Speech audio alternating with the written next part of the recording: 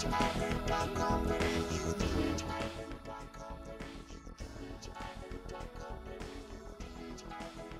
afternoon, everyone. My name is Jim Bablis, and welcome to episode 186.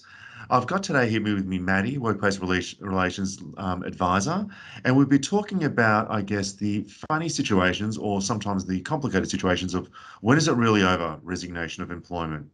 Hi, Maddie, how you going? Good, thanks, Jim, and happy to be here.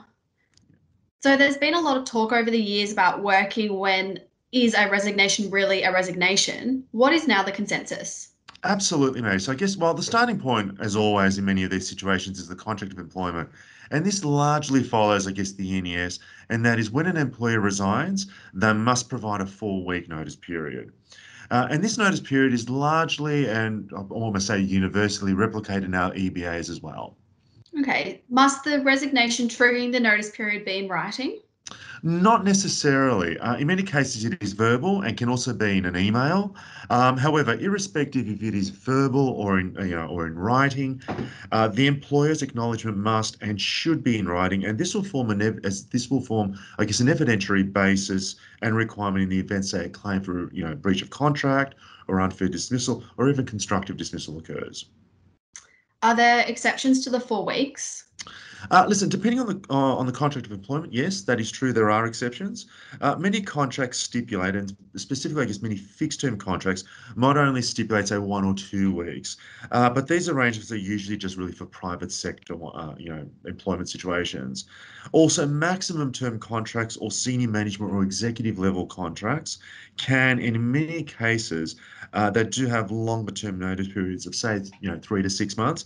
And the reason for this is that they really want to ensure, say, business continuity and transition. Now, the case of Canberra Urology Proprietary Limited and Renee Lancaster appears to be quite unusual. What is the background to this claim? Yes, it's really unusual, to be honest with you. I guess, listen, we'll just summarise it as follows. Miss Lancaster was employed as a part-time receptionist, the 18th of March 2019 until about 20 July of 2020. Dr. Mulcahy was the principal of the urology company. In late November 2019, Miss Mulcahy was asked whether there was some overdue accounts that had been dealt with, and Miss Lancaster was somewhat perturbed and annoyed by all this, and said words to the principal to the effect of, that's it, I've had enough of this place and I'm out of here, and really took her belongings and left. Bit hot-headed, a bit of a spur of the moment type of thing. Um, Essentially, I guess, what really then transpired, I guess, is really important. The employer, and to their utter and complete fault, did not do the two following things. Firstly, follow up with Miss Lancaster after she walked out and did not ask for the return of the office keys. And secondly, they did not pay out any of her annual leave entitlements after the first period of employment. Two really significant things there. And some days later, Dr. Mulcahy, the principal, noticed that Miss Lancaster was actually back at work and sitting at her desk. He then purportedly said to her, "What are you doing here? You said you were leaving." The employee, Miss Lancaster, completely ignored his questions and continued to work. Dr. Mulcahy then went to the actual practice manager and asked why the applicant was, so the employee, Miss Lancaster, was still there, but was told not to say anything to leave her and leave her alone. The Miss Lancaster continued to work in her role until her employment finished on the 20th of July of 2020, and at that time she applied to the Fair Work Commission for a non-fair dismissal remedy. So, can we assume that from your tip from earlier on that post-employment steps, such as acknowledgement of resignation, have been missed and these have come back to bite the employer? Absolutely. I guess as I mentioned earlier, these were and are important considerations. We must remember the employee in this instance, Miss Lancaster, never used the words "I quit," "I resign," "I'm gone forever." I guess she never mentioned any word or any inference of word that would have indicated that the contract of employment was over. And really, the employer never took any steps, even from a duty of care perspective either. So that were just really important considerations that were missed. On the duty of care issue, what should the employer have done? Yeah, listen, it's actually quite an interesting point, but they should have definitely have contacted her to ascertain if everything was okay and is okay on that day. I mean, every one of us at some point is really, for personal reasons, is just going to have a very bad day so often. And I guess COVID-19 indicated to us that there really must be a check and see approach as the best means to meet our duties or an employer's duties under the OH&S Act 2004. Also, need to ask the question, I guess, which I mentioned a little bit earlier on, was this, a heat of the moment resignation? And that's the big question. Seems sensible. Then why did matters escalate?